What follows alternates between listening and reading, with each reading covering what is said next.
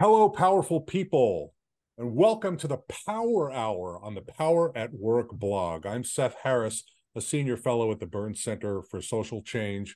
We're delighted to have you back with us on the blog. This is our very first Power Hour. It's a new blogcast on the blog, so let me tell you about what we're going to do today, present to you today. The Power Hour involves inviting two nationally recognized labor experts, and they're going to join me in talking about some of the biggest labor topics that are around today. I chose two topics, and each of our experts chose two topics, and we'll each give a brief introduction of our topic, and then we'll just engage in a conversation about them, and we'll get to as many of those six topics as we possibly can today. It's really straightforward. We think you're going to enjoy it. You'll learn a lot about labor stuff, about workers, worker power, unions. And if it works well, if you like it, the Power Hour will become a regular monthly feature of the Power at Work blog. And it'll be just like our monthly Numbers Day or Workers by the Numbers blogcast that my colleague Alicia Modestino hosts the first Friday of every month to talk about the jobs and unemployment report from the Bureau of Labor Statistics. So we're hoping that you love it and we can do it monthly. But let me say, we're starting out this new feature with two powerhouse labor experts. Patricia Campos-Medina is the executive director of the Worker Institute at Cornell University's School of Industrial and Labor Relations. She began working at the Worker Institute in 2015 and took over as the executive director in 2021. In addition to extensive experience as a field researcher and a labor and leadership educator, Dr. Campos-Medina has a background in politics and legislation. I won't tell you about all of it, but she was assistant political director for SEIU, political director for Workers United. She was national legislative director for Unite before it became Unite Here. She was also there when it was Unite Here. But most important, Dr. Campos-Medina, like me, is an alum of the School of Industrial and Labor Relations at Cornell, and love lifting up my fellow alums. Although let me just say, she graduated many years after I was way into the labor force before she graduated. So hello, Patricia, welcome. Hello, thank you. Thank you for inviting me. And yes, I'm always proud to elevate the ILR alumni network and just continue in the tradition of promoting labor management relations that lead to good outcomes for workers. So thank you for having me here. Thank you for being here. And our second nationally recognized expert is Ruth Milkman.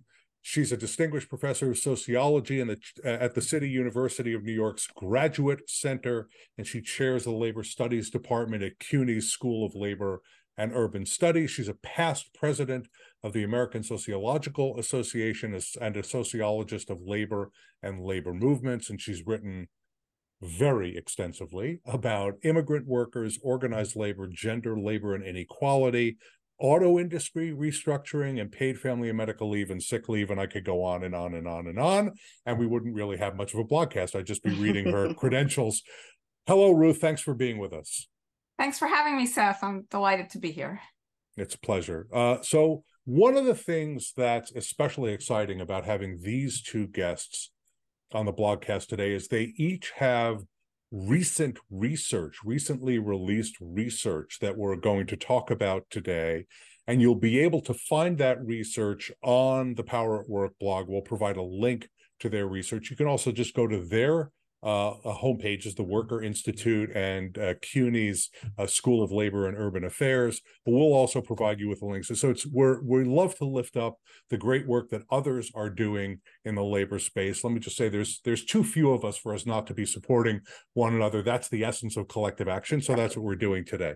But I get to start us off with our first topic, and I don't think it's going to be a surprise: the UAW strike and the negotiations with the big three automakers.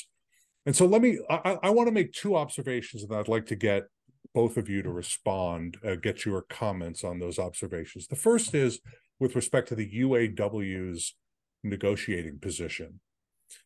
And I think it's important that we not underestimate what a huge directional change the UAW is trying to accomplish in these negotiations. There have been, I think it's fair to say, decades of concessions made by the UAW to the car companies. The argument always was, well, the car companies are in big trouble, so the UAW essentially had to hand them money so that they could survive and thrive. They are now surviving and thriving, and they're extremely profitable.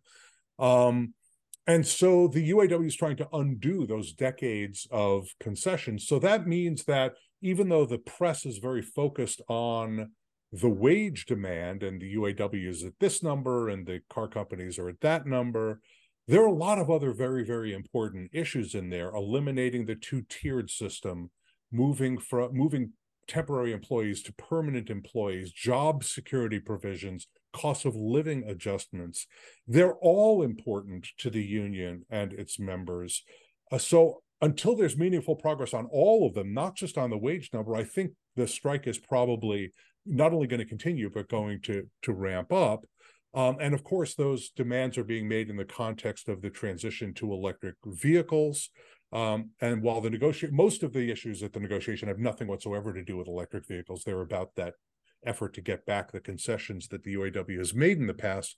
There are a couple of issues that relate to the EV transition. And so the UAW is trying to figure out how to balance those interests in those negotiations. So that's the first comment, the first offering. The second is the UAW's strategy. So that was about the bargaining position.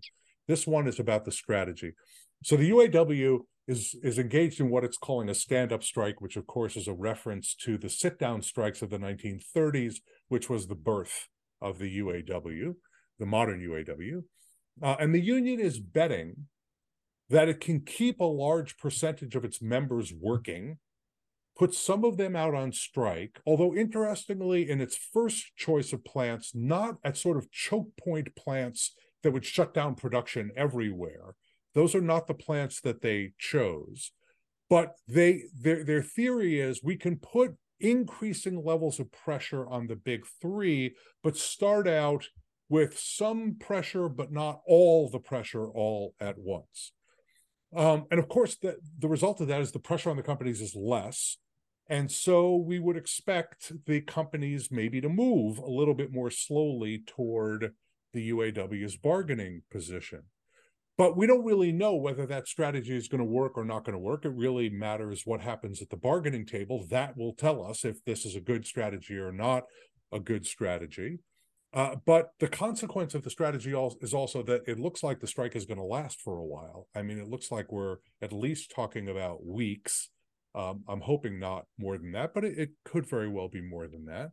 And let me say, the company's real unwillingness to move substantially in the union's direction on a number of the issues that they have out there, I think also is going to cause the strike to last. And let me just say, if that's right, we're going to see the union ramp up and maybe eventually get to an all-out strike. And the more the facilities are struck, the more the membership is going to be out of money. They're going to have to rely on the strike fund, and the more pressure there is on the companies and also the auto communities in which the companies are located.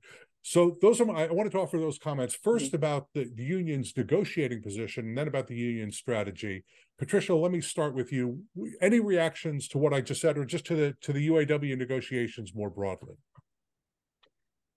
Well, I think that the UAW is, I want to say, benefiting because this is such a moment of labor strike, but it's actually exercising its power to both engage the workers directly in fighting for gains, but also engaging the public support for unions right now. We have a high level support from the general public for union activity in general. But if you look at the recent poll, it said that most American consumers are in support of workers striking at the auto plants, which tells you a little bit of what moment we're in society right now, that people do want to see workers do better. We want middle class jobs, and in the past, working at an auto industry used to be a middle class job, used to be a job with a career, and I think what has become obvious is that it's not anymore. So I think that doing the strike activity in this manner is demonstrating to the American public that the UAW does want to get to a settlement. They want an agreement that meets them perhaps halfway. That's a collective bargaining is meeting somewhere in the middle, and trying to demonstrate their ability to keep the workers engaged. Now, that sounds totally opposite to what GM is doing and the auto companies are doing, is basically saying, oh, we are going to lose $14 billion if we concede to those wage demands. Wait a minute, you still have $15 billion in profits if you were to have them. So that's not going to get them any consumer or any public support, at least for now. So I think that the strategy of delaying or looking sounding reasonable is a strategy that might buy the UAW some time and perhaps help the big three come to the bargaining table and realize that the workers have the public on their side. Yeah. Ruth, what do you think? I agree with everything you both have said, really. I guess would add another dimension, which is that the union, the UAW, has a new leadership that was just elected recently and is quite different from what it replaced, and came to power promising to be more confrontational, militant, whatever word you like, vis-a-vis the companies. The concession bargaining that Seth talked about goes back a long way. It started in 1979 with the Chrysler bankruptcy. And I think even then, in the early 80s, after the air controller strike, when Reagan, some of our listeners may not be old enough to remember all this, but I know the three of us probably are very aware of it. That was kind of a green light to big corporations like General Motors, Ford, and Chrysler, it was called then, to go ahead and be aggressive toward unions. And they've been doing it ever since, and they haven't stopped.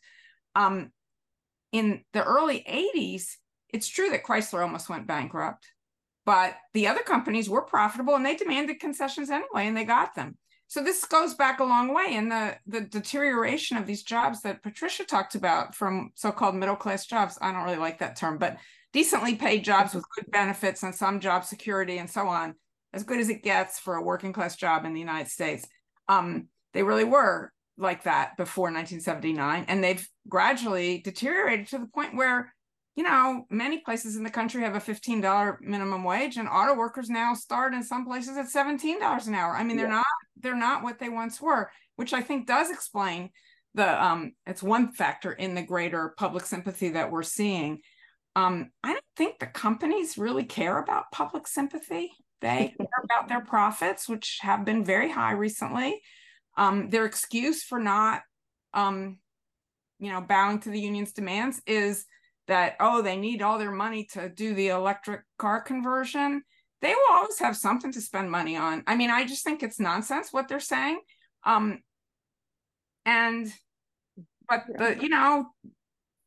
not clear how much leverage the UAW has in this situation.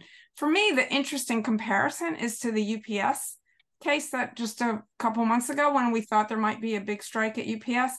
There too, there's a new union leadership, much more militant than its predecessor, et cetera. Very similar in that regard. The difference was, in that industry, UPS is the only unionized company, and the industry is booming, as we all know, thanks to Amazon, et cetera. And UPS stood to lose market share, possibly permanently, if they didn't make a deal quickly. And I think that's why they did it. In the auto industry, it's not really like that. They can hold out for a while. And so I think the prediction that it's likely to drag on for some time is right. Not just because of the union strategy, but also because the companies are sitting pretty. Yeah, they're sitting on I think they're sitting on an immense amount of money. And, I'm sort of between you and Patricia a little bit on the question of whether or not public support matters. I think in the near term, it doesn't matter a lot. But for example, I think it's doing just going to another labor dispute that's going on right now. I think it's harming the Hollywood studios tremendously. I think both the strike is costing them hundreds and hundreds of millions, maybe billions of dollars at this point.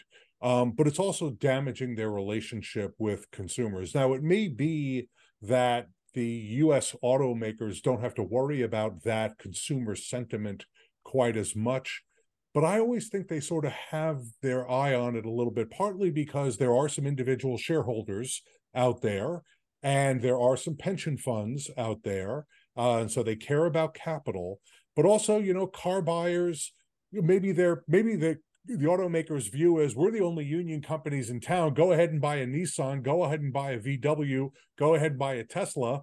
You're not going to do that if you're somebody who really cares about unions. So I don't know, Patricia, you wanted to jump in.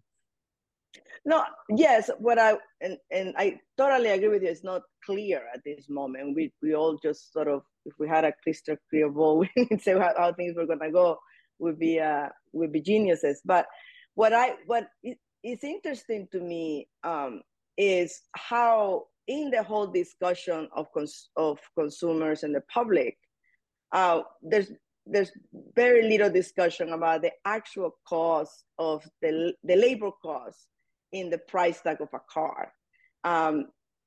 Reporters don't report on it. They say the workers just want more, and they will make it more expensive for consumers. But if you look at it, I think it was one of the UAW workers that was being interviewed. He actually said, and it's true, that the labor cost for a car in the sticker price is only about 6%. So there's a lot of growth that they can put on the labor cost and still keep the cars at the same price.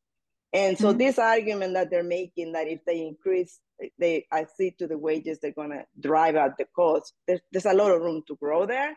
And I think we need to continue to educate consumers that is actually the three big companies just have to decide to take less profits and give it back, and rather than just put it to the shareholders, actually invest in the workforce. I mean, we used to have, the big four, right? Henry Ford used to say he wanted the people who work for him to be able to afford the cars they built. And it is a shame that we have three big corporate leaders basically not caring if their workers go buy a Nissan or a Toyota. I mean, to me, that is the epitome of lack of corporate responsibility, specifically for companies that were bailed out by the American public in 2009, that they don't have and that they don't have that responsibility to give back. And this is a specific case for me where government intervention is clear. We need government intervention to get these companies to actually give more to workers. And it's not clear what the Biden administration is going to do at this moment, because we hope that he takes the position, to demand more for workers. But either way, it's a tricky political decision that he has to make. But we are in a point where we need government intervention to actually demand more for corporations that are basically subsidized by American taxpayers. So why don't we ask them to actually pay workers better wages? Right. Okay, let's move on to topic number 2. And Ruth, I'm going to turn to you.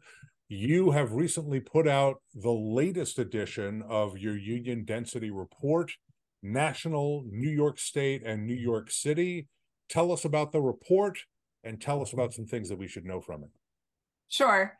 Thanks, Seth, for featuring this. So at CUNY, we every Labor Day, we put out this report. So this is, number 12 or something. And before I was at CUNY, I did the same thing in California, where I used to teach at UCLA, and then it was California. And anyway, so it's basically taking publicly available data from the U.S. current population survey and sort of crunching the numbers to give a more detailed portrait than the government publishes of the trends in unionization rates and, along every possible dimension that we were able to capture. So that includes, how unionization breaks out by different industries and occupations, by different demographic groups, geographically, et cetera. Partly these reports taken as a whole, the whole series of them, unfortunately chronicle the kind of continuing erosion of union density in the United States, which has been going on for quite a long time, longer than we've been doing these reports, actually, but that's in there. The other thing that's very striking to anyone looking at it for the first time is that New York, both the city and the state, have roughly double the union density of the nation. That's true in both the public and the private sector. So, that's sort of for historical. Well, that's not really right that it's historical reasons, because there was a time, if you go back to the 1950s, when union density nationally was at its peak, New York was not that different from the rest of the country, but now it is.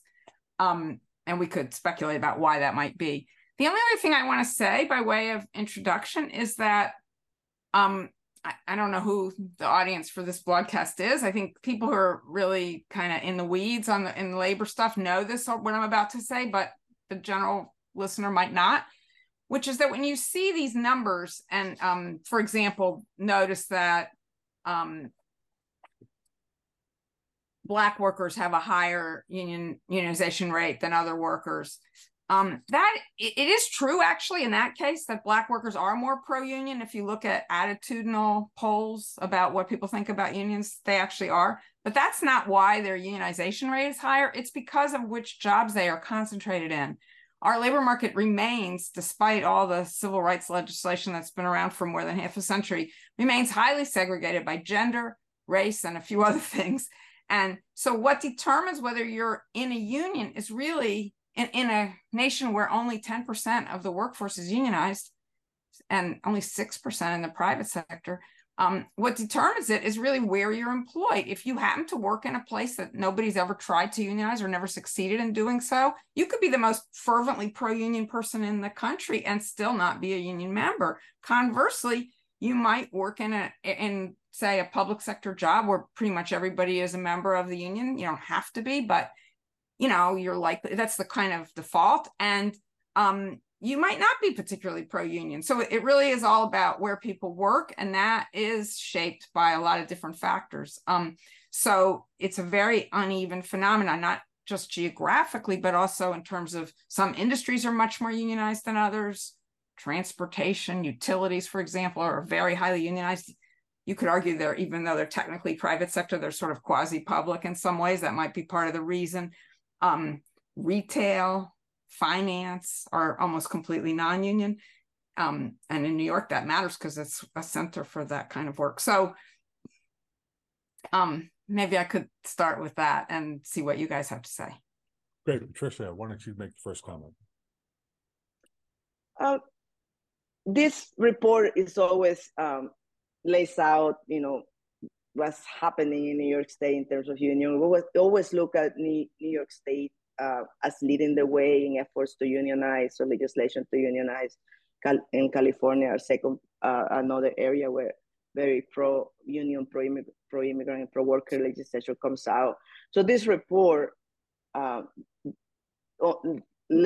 us understand what's actually happening with union power. So it's very informative, but it also helps us help union leaders understand, that just because we have 20% union density, that's not enough. We need to figure out where are the union density happening, where is declining, what are the jobs that perhaps will benefit from union organizing so that we can keep these numbers growing. So it's an effort. It's a report that helps us inform a strategy for what the unions should be doing. And I always look forward to it, Ruth, when you put it out, so that to see what has changed and how we need to pivot to support the different organizing that is happening, because that's the most exciting thing that's happening in New York State for me. And if you look at the ILR labor action tracker, you can see that we have union density has stayed stable, but union activity and union actions have increased across the country, but in New York State, and we need to pay attention to that as well. Yeah. So I'm going to agree with that. Go ahead, Ruth. Oh, I was just going to say, I agree completely with the point about the new activity that's been emerging. And I think it's been very heavily covered in the media. So I'm sure anybody listening to this is aware that, they're organizing it's Amazon, Starbucks, Trader Joe's, Apple, and so on.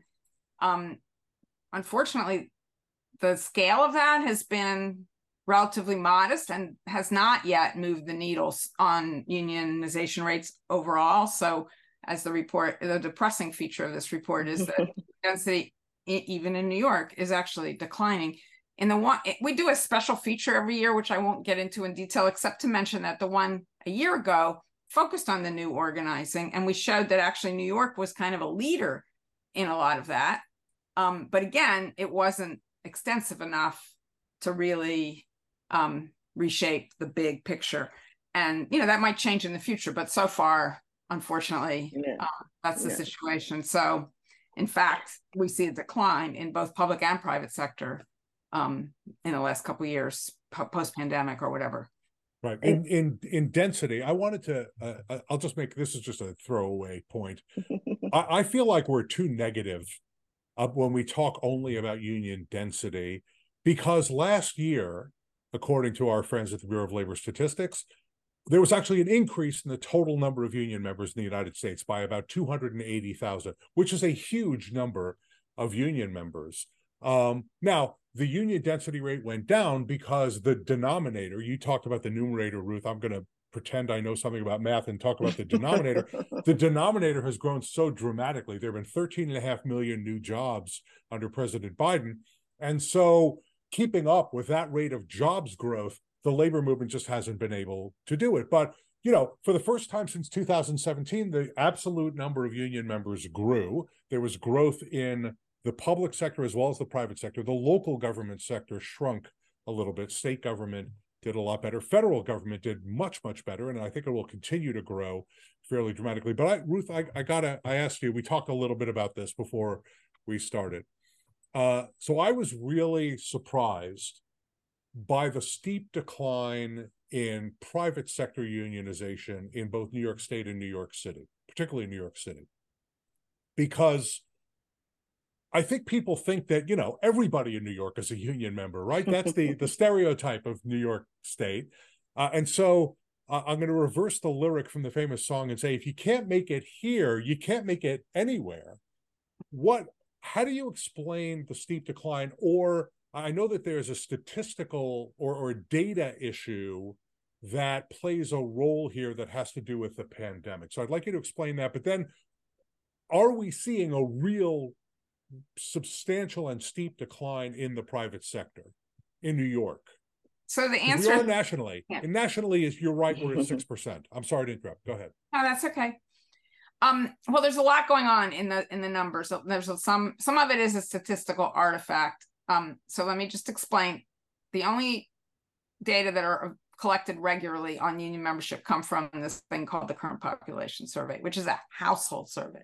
So the U.S. Bureau of Labor Statistics contacts households, asks them a series of questions about whether anybody in the household is employed, and if so, what jobs do they have, on and on. And one of the questions is, are you a union member? Another one is, are you covered by a union contract? When we break it out geographically, the geography is based on where people live, which may or may not correspond to where they work. So in New York City, which has legendarily high housing costs, there are a lot of people who commute to jobs in New York City from New Jersey, Connecticut, upstate New York, wherever, right? They are not appearing in the data for New York City because they don't live in the city. So that's one thing that's kind of creating this sense that there's a decline. There probably is a decline, but it may not be as big as it appears, because especially in the height of the pandemic period, a lot of people moved out of the city, and some have come back, but not, some haven't. Mm-hmm. So they might still work in the city. They might work remotely. There's all kinds of different possibilities there. So that, that's one piece. In the public sector, there's another factor that I think is part of it, which is also related to the pandemic, which is the kind of delayed effect of the Janus decision, the Supreme Court decision that made it illegal for public sector unions to collect fair representation fees from public employees who might choose not to join the union. Now they don't have to pay anything and they can choose not to join the union. Well, during the lockdowns, it was very difficult for unions to reach out to new workers, or for that matter, people who had been around for a while, and say, and try to educate them about why it might be in their interest to join the union and pay the dues and all that, and that would strengthen the organization over the long term. When Janus first became the law of the land, they did that, and there was not much effect initially. But I think with the pandemic and the difficulty of making contact of that kind, I know in my own union, the PSC, I've talked to some of the officers, and that's the Professional Staff Congress, which represents CUNY staff and faculty. This has definitely been a problem, and I suspect it's the case in a lot of other public sector unions. So there's just kind of a lot going on in the numbers. And I think your point about the absolute number of union members versus the the numerator denominator thing is also really important to understand. It's a big country. We have over 150 million workers. So a couple 100,000 doesn't really cut it in terms of, again, changing the big picture. It's important. It's, and well, I'll just say one more thing. If we go back to and look at the history of unionization, one thing that becomes really clear once you look at the long term is that unionization doesn't really grow like one workplace at a time. I mean, it can, but it comes in big waves. So the most dramatic, of course, was the 1930s when the law changed and the National Labor Relations Act was passed and gave workers, for the first time, the legal right to collective bargaining. And there's this huge upsurge in the years that follow, basically the decade that follows that, going up to the end of World War II, and actually continues for a while longer, but that's like the really big one. Similarly, in the public sector, when collective bargaining laws get passed in many states, not all to this day, but quite a few, starting in 1959 with Wisconsin, you start to see a big upsurge in public sector unionism that wasn't there before. So it's not like an incremental process. There has to be some kind of seismic shift in the labor market that leads to that. And, there's a chance that all the activity we're seeing now is the beginning of something like that. I think it's too soon to know, but that's how it changes. It's not a couple 100,000 union members at a time, even, much less one Starbucks or one, Trader Joe's or whatever. You are just not going to let me be optimistic, no matter what I say. Go ahead, Patricia, and then I want to get on to topic 3. Go ahead. Yeah, no, I think that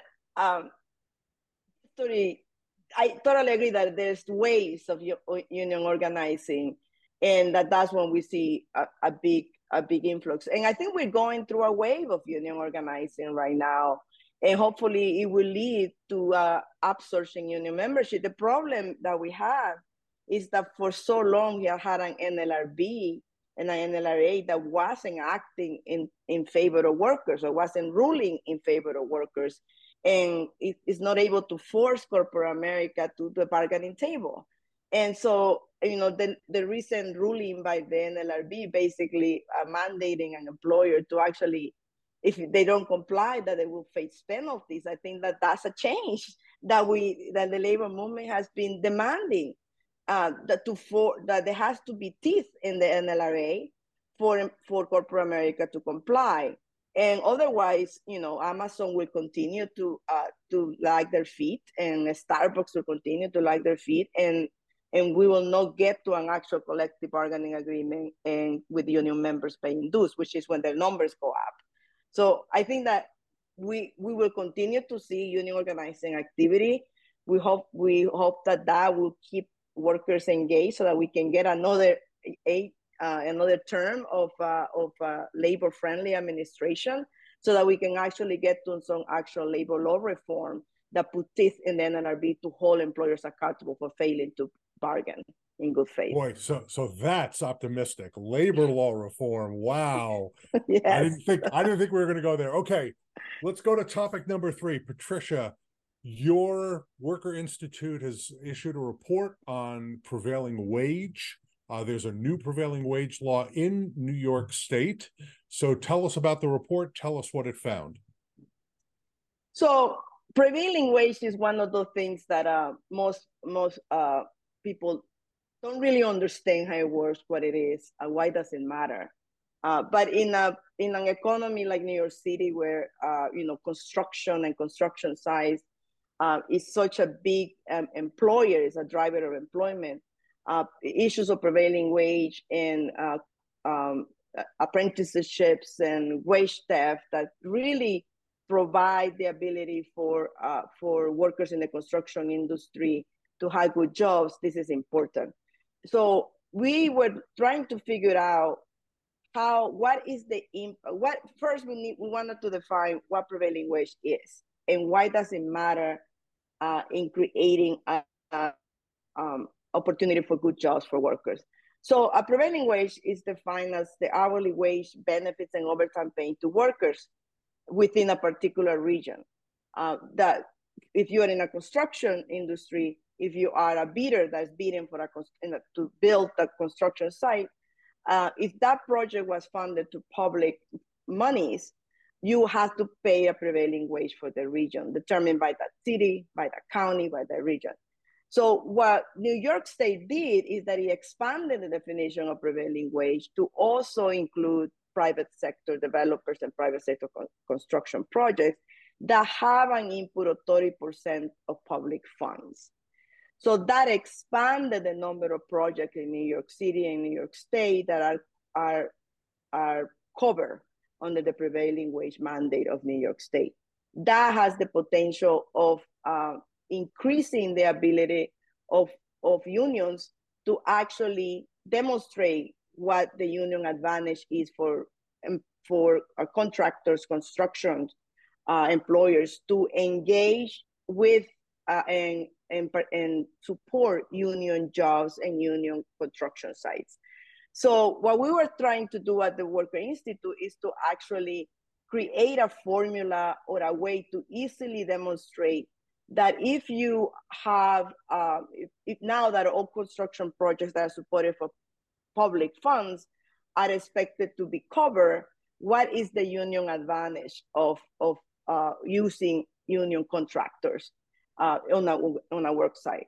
So what we found is that there's two levels of that we can create a union advantage. One is that workplaces, construction sites that are under a prevailing wage with a union contractor are in the majority safer workplaces. They're prone to less accidents and less incidents of accidents on the job, and therefore have a lower cost of compensation of worker comp insurance. So that reduces the cost of a contractor to engage in the industry. New York City alone, just last year, had over 22 deaths of construction workers. That's 22 families. Over 500 incidents of injuries in the industry. That increases the workers' compensation insurance for those companies and also increases their cost. But it also, it's tragic to think of 500 families actually being permanently disabled for the construction industry.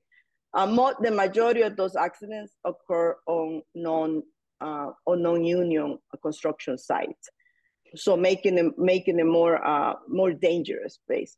So that's one area of the union advantage in the construction industry. The other one is that by engaging with union contractors and union firms, you're also getting a more, you are investing in a more trained workforce, because part of the compensation or the fringe benefits that unions provide is access to worker employer trained apprenticeship programs.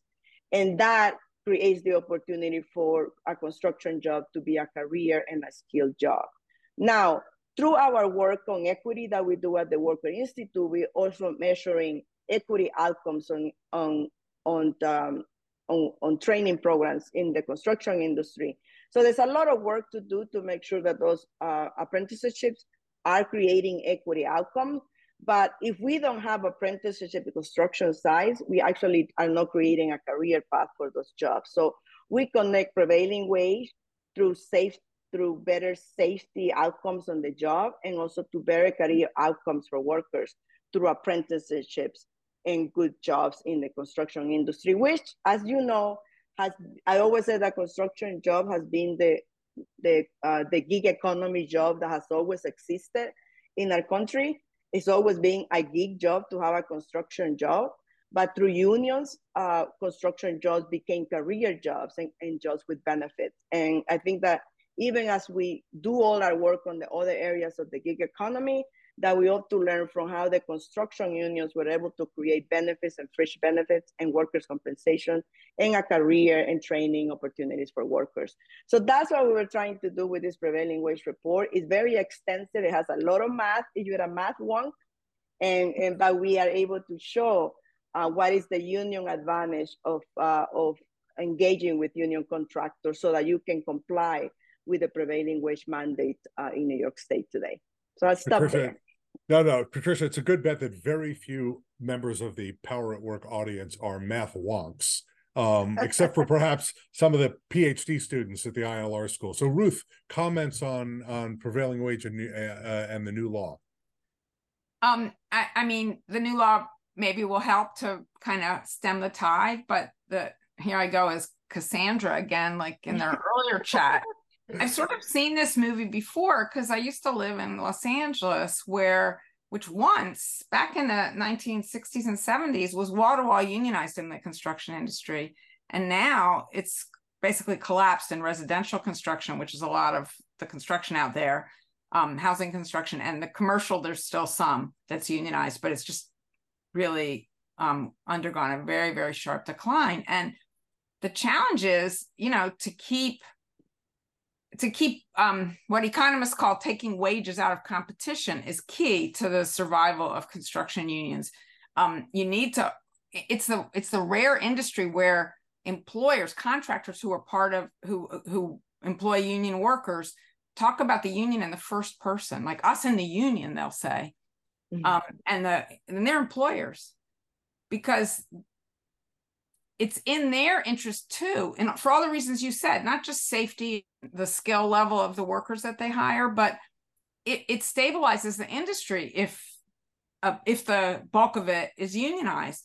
And the challenge is to keep it that way, and to not allow the big developers who would prefer to operate non-union if they can get away with it. Even in New York, they're trying. That's really what's going on. To coordinate the interests of the contractors who actually benefit from a stable labor force in the industry if they can make it happen. But once they're being underbid by non-union contractors, and that's who the developers are hiring, it becomes a kind of downward race to the bottom thing. And this law is, a counter move to that trend, but that is the trend we've been seeing recently. And I just hope it doesn't go the way of California. Yeah. One of the things I really appreciated about this report is the focus on why it's advantageous to use unions. And I particularly like the focus on registered apprenticeship because it contrasts a high road strategy versus a low road strategy. What Ruth is just talking about is the low road strategy, pay low wages, people float in and out of the industry. You can't really rely on them. You don't know what their skill level is. The overwhelming majority of skilled, trained apprenticeship graduates are union members because they come out of labor management apprenticeship programs. So the low road strategy is low wages, no benefits, unsafe and unhealthy workplaces because that costs money to keep places healthy and safe. And then the other version, the high road strategy, is you have this training strategy where folks stay in apprenticeship, are paid a lower wage, but they're guaranteed a job at the back end as journey people. And you have journey people supervising them. So you have this skills talent pipeline that guarantees that the industry is going to get really well qualified people who are going to do a fantastic job, and you're not going to end up with problematic buildings. But the problem is that the upfront costs that prevailing wage laws try to equalize, as Ruth said, taking wages out of competition, that's what contractors are bidding on. And that's one of the hard things to explain to folks about the importance of prevailing wage laws is that when the government puts out a request for bids, right, a request for proposals on a contract, everybody thinks they're going to win if they cut their prices as low as they possibly can. And what prevailing wage laws do is put a floor underneath that and give all firms, particularly unionized firms, an opportunity to compete on these other grounds. So the report did a great job of explaining that. It did a great job of explaining the health and safety difference, the workers' comp difference, the apprenticeship difference. I really like that. But at the end of the day, you worry, and I'm apparently not as pessimistic as Ruth about all things, but in this, I really worry that in the absence of a law, or even if you have a law that doesn't go far enough, that we're going to end up with this race to the bottom. I hate to be so negative about it because I thought the report was very compelling. Yeah, and the report, what it's trying to make is an argument to policymakers that what they're doing in demanding prevailing wage jobs in their bidding process, that is good public policy, because at least it sets the expectation that the bidders will not compete based on the lower labor cost. They can compete on something else. But a prevailing wage law, even as strong as it is right now in New York State, doesn't really turn into safer workplaces or more union members if it's not the enforcement part is it's key always, right? How are you making sure that once you have a bid in place that you're actually categorizing workers in the right jobs? In the independent contractor, the categorization of workers is very real issue in New York State, in the New York City construction industry. Workers get categorized wrong all the time, and they get put on lower categories that are paid less. So that is the administration of the prevailing wage is also important. But our aim at the Worker Institute is always to say, this is why this policy is good. This is the enforcement mechanisms that you need. But at the end, if we don't regulate a wage floor for workers, then we're always going to be a wage to the bottom, and that is just not good for New York City or for the country to begin with. And specifically at this moment where we have so much investment in public infrastructure coming both from the federal government and from the state, to try to create jobs. So let's make sure that we create jobs that at least are above the wage floor and create a career path for people. So, and that is the organizing. I always said, we cannot, a law is only a law. It doesn't turn into a right until people exercise it either through a union or through an organization that helps them implement Great. the law. Okay. We're running short on time, but I think we have enough time, at least for one more topic I might try to squeeze in too. And Ruth, this is your topic. And you asked a question, is the increase in worker organizing, worker activism, and strikes sustainable, or are we going to see it drop off?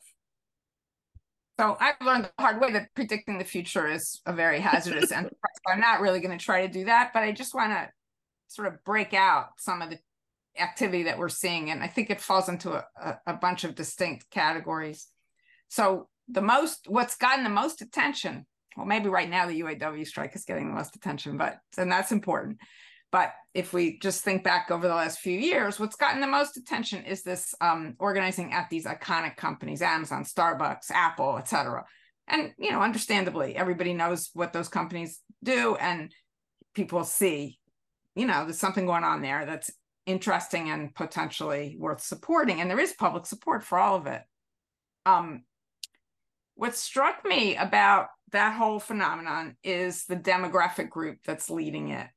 And it's overwhelmingly led by younger workers who have college education or sometimes beyond college education. They're the leaders. They're not always the rank and file workers in those places, but actually Starbucks baristas tend to be college educated, believe it or not. Certainly Apple Store retail workers are, et cetera. And so why is that? I think we can trace it back to the impact of, the growth of inequality more generally and the deterioration of job security in the country, but particularly to the Great Recession. The young workers who are leading all this are mostly people who enter the labor market in the aftermath of the Great Recession. They did what they were supposed to do. They went to school, they graduated from college, whatever, and then they faced that labor market where often the only job they can get is a barista job or something like that. So there's this enormous gap between the expectations that they enter the labor market in and the reality that they face in the workplace. So that's a recipe for turning to unions. But why turning to unions? I think there's another thing that changed in the early 20th century, and that is the political worldview of this generation. This is the generation that was infatuated with Barack Obama in 2008, supported him overwhelmingly, much more than any other age group. Then came what I just described, the labor market effects of the Great Recession, and a sort of political disappointment merged with economic disappointment there. I think Obama tried, but he was not really able to fix that situation for them. And meanwhile, we saw the emergence of a new left. The new left is my generation's left. Now we're seeing a new left made up of millennials, Gen Zers, et cetera. Again, disproportionately college educated. I did some research back in 2011 on Occupy Wall Street. That's when I first noticed this phenomenon. We did a little survey of the occupiers, and they were overwhelmingly young and college educated. Those were the leaders. And at that time, there wasn't much going on in terms of labor activity among that demographic, but now they've gotten the labor bug, if you will, and are, very pro-union. The polls all show that young educated workers are the most pro-union, even in a time when the public as a whole is increasingly supportive of unionization. So there's something going on there. But in terms of the question you raised, is this all sustainable? There, I think, we need to look at what's happening on the employer end. And what we're seeing, unfortunately, is, intransigent anti-unionism on the part of these companies, Amazon and Starbucks above all. Some of the people listening to this might have watched Howard Schultz's performance when Bernie Sanders subpoenaed him before the Congress. And, he basically said, I'm not doing anything wrong. I pulled myself up by my bootstraps, so can they. And just denied the reality that his company is breaking the law every day, firing people for organizing, which is illegal under the 1935 National Labor Relations Act, and on and on. However, so I'm not sure what the future of it is at those companies. I mean, the lesson people are seeing is, you can organize, you can win an election, but then nothing happens. And that's not going to inspire a lot of imitation. On the other hand, that same generation is also organizing in settings where they have a lot more leverage because they are much harder to replace. So I'm thinking of my own industry, higher education, college adjuncts, graduate student workers who've been organizing a lot recently. Journalists actually are doing it. They're also in that same situation. You can't just fire all the journalists at a newspaper and hire people off the street. They require quite a bit of training. Museum workers, staffs of nonprofits. Recently, we've seen interns and residents organizing. There, I think there's a lot more staying power because the employer just doesn't have the ability to get rid of them all and start over or close the hospital. They're not going to do that because some interns and residents organize, nurses too. So, so I don't know. To me, that's where the action is. And I think now, given the generational infatuation with labor, insofar as they figure out that this is where they can really make strides forward, I am optimistic about that piece of it. Not so much. I feel like we accomplished something. All right, Patricia, what do you think? Is what we're seeing now, worker organizing, worker activism, strike activity, is it sustainable over the long term? I think it's here to stay for the long term. And I agree with the observations for Ruth, but I also want to add that there is in addition to the gender and the age component, there is a race component as to who is out there organizing. And it's workers of color, it's women of color who are organizing and demanding more, young workers of color, LGBTQ plus communities out there organizing. So that diversity is key, because those are being the workers that for a long time were in some instances excluded from the labor movement because of many reasons, inability of the labor movement to sort of get itself together to respond to the changes in the workforce and the changes in our economy. But those are the workers who are organizing and are actively organizing. And some of them, I would say, yes, were inspired by Obama, but also inspired by the Bernie revolution, Oh, absolutely. And Bernie got them to vote and organize and demand more. Actually, he got them to believe that more was possible, right?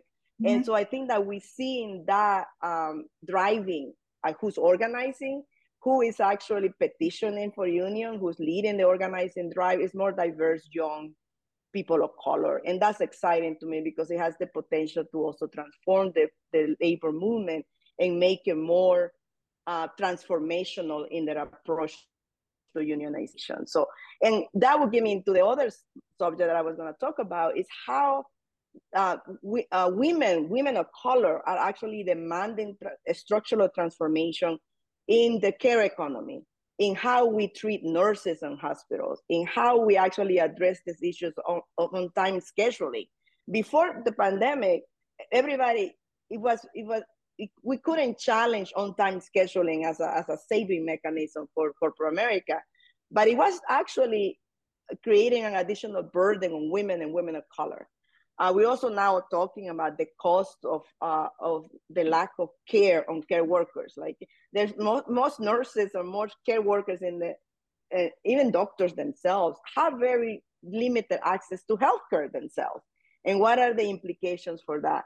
So the whole debate about making care jobs, good jobs, and we can define what a good job is, that is also transformational because it's demanding a structural change in that industry from the focus of women and women of color who have been traditionally being seen as non-essential in that industry. And we at the Worker Institute are dedicating a lot of work to figuring out what is the future of care work that focuses on the race and the gender dynamics of care work as a reason why it has always been underpaid and undervalued. Yeah, I'm going to violently agree with both of you, or actually politely agree with both of you, not violently.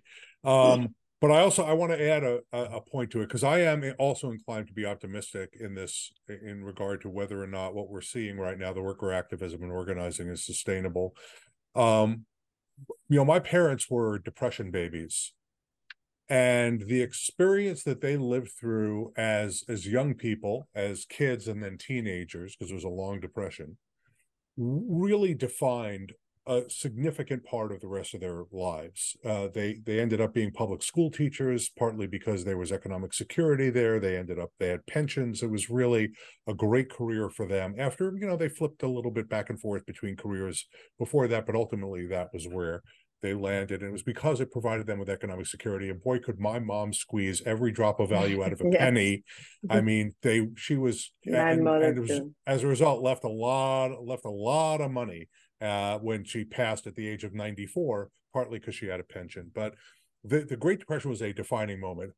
I'm inclined to agree with Ruth and also with you, Patricia, that the Great Recession and the pandemic recession and the pandemic itself were defining moments for this generation and maybe the next generation as well. It was extremely frightening, and it was frightening to see employers failing, supply chains failing, the medical system failing, and government failing. Mm-hmm. And, that in some cases spawned a right-wing populism. Yeah. Mm-hmm. But for a lot of people who really want to solve the problems in their lives, it generated a progressive populism that caused them to turn to their neighbors, turn to their coworkers, and say, the way we're going to solve these problems is with one another, by building power and doing what we need to do. And in an era when we're really stuck in Washington, D.C., and there's a lot of polarization, not just in state capitals, but in the country as a whole, and the institutions that people used to feel they could depend on failed them, and still to a large extent are failing them, I think that there is a general sense that if we're going to do things differently, we're going to have to do it ourselves. And I think the organizing that you're talking about, Patricia, particularly among women of color in industries that have long been left behind, that have long been ignored, but them demanding the focus that they need, demanding the resources that they need with the help of unions and advocacy groups, is a very, very good illustration of that. Yeah. The argument that government will solve it is an argument I think that a lot of people just are skeptical about now. And the argument that big business and the markets are going to solve it, the argument that prevailed in the 1980s into the 1990s, I think that argument has been largely rejected by the American people now. Now, it doesn't last forever. The Great Depression, maybe arguably the effects of that lasted into the 1950s, when we had the peak of trade unionism, we had the growth of the civil rights movement, but maybe, in the 1960s that began to fall apart. So I'll take 20, 25, 30 years of greater activism, greater organizing, and let's see where we end up. But let me say, there are powerful forces trying to stop this movement right now. And we're going to have to see how it plays out. And sadly, I am the not so powerful force that has to stop this blogcast because I could keep going. I knew that this was going to be fantastic, and I'm so grateful to Ruth Milkman and Patricia Campos-Medina for participating today, joining us. Go to the websites of CUNY's School of Labor and Urban Affairs. Go to the website of the Worker Institute and the School of Industrial and Labor Relations at Cornell. Get their studies. We will have them on the blog. But while I have you, let me just say, this blogcast and all of our blogcasts are available from every provider of podcasts that there is: Spotify, Google, Apple. It's available also on our website. So if you want to listen to us in the car, for goodness sakes, don't watch us. Listen to us on a podcast, download the podcast and listen to us. And please connect with us on social media. We're on X, I guess we're going to call it X, Facebook, Instagram, LinkedIn, TikTok. We're available all those places. It's either Power at Work or at Power at Work blog. Please connect with us. Let us know what you thought about this blogcast and all of our blogcasts. Let me thank our guests again for the terrific job that they did today. And we will see you back on the blog again very soon. Thank you for having us. Thank you. Thank you, Seth.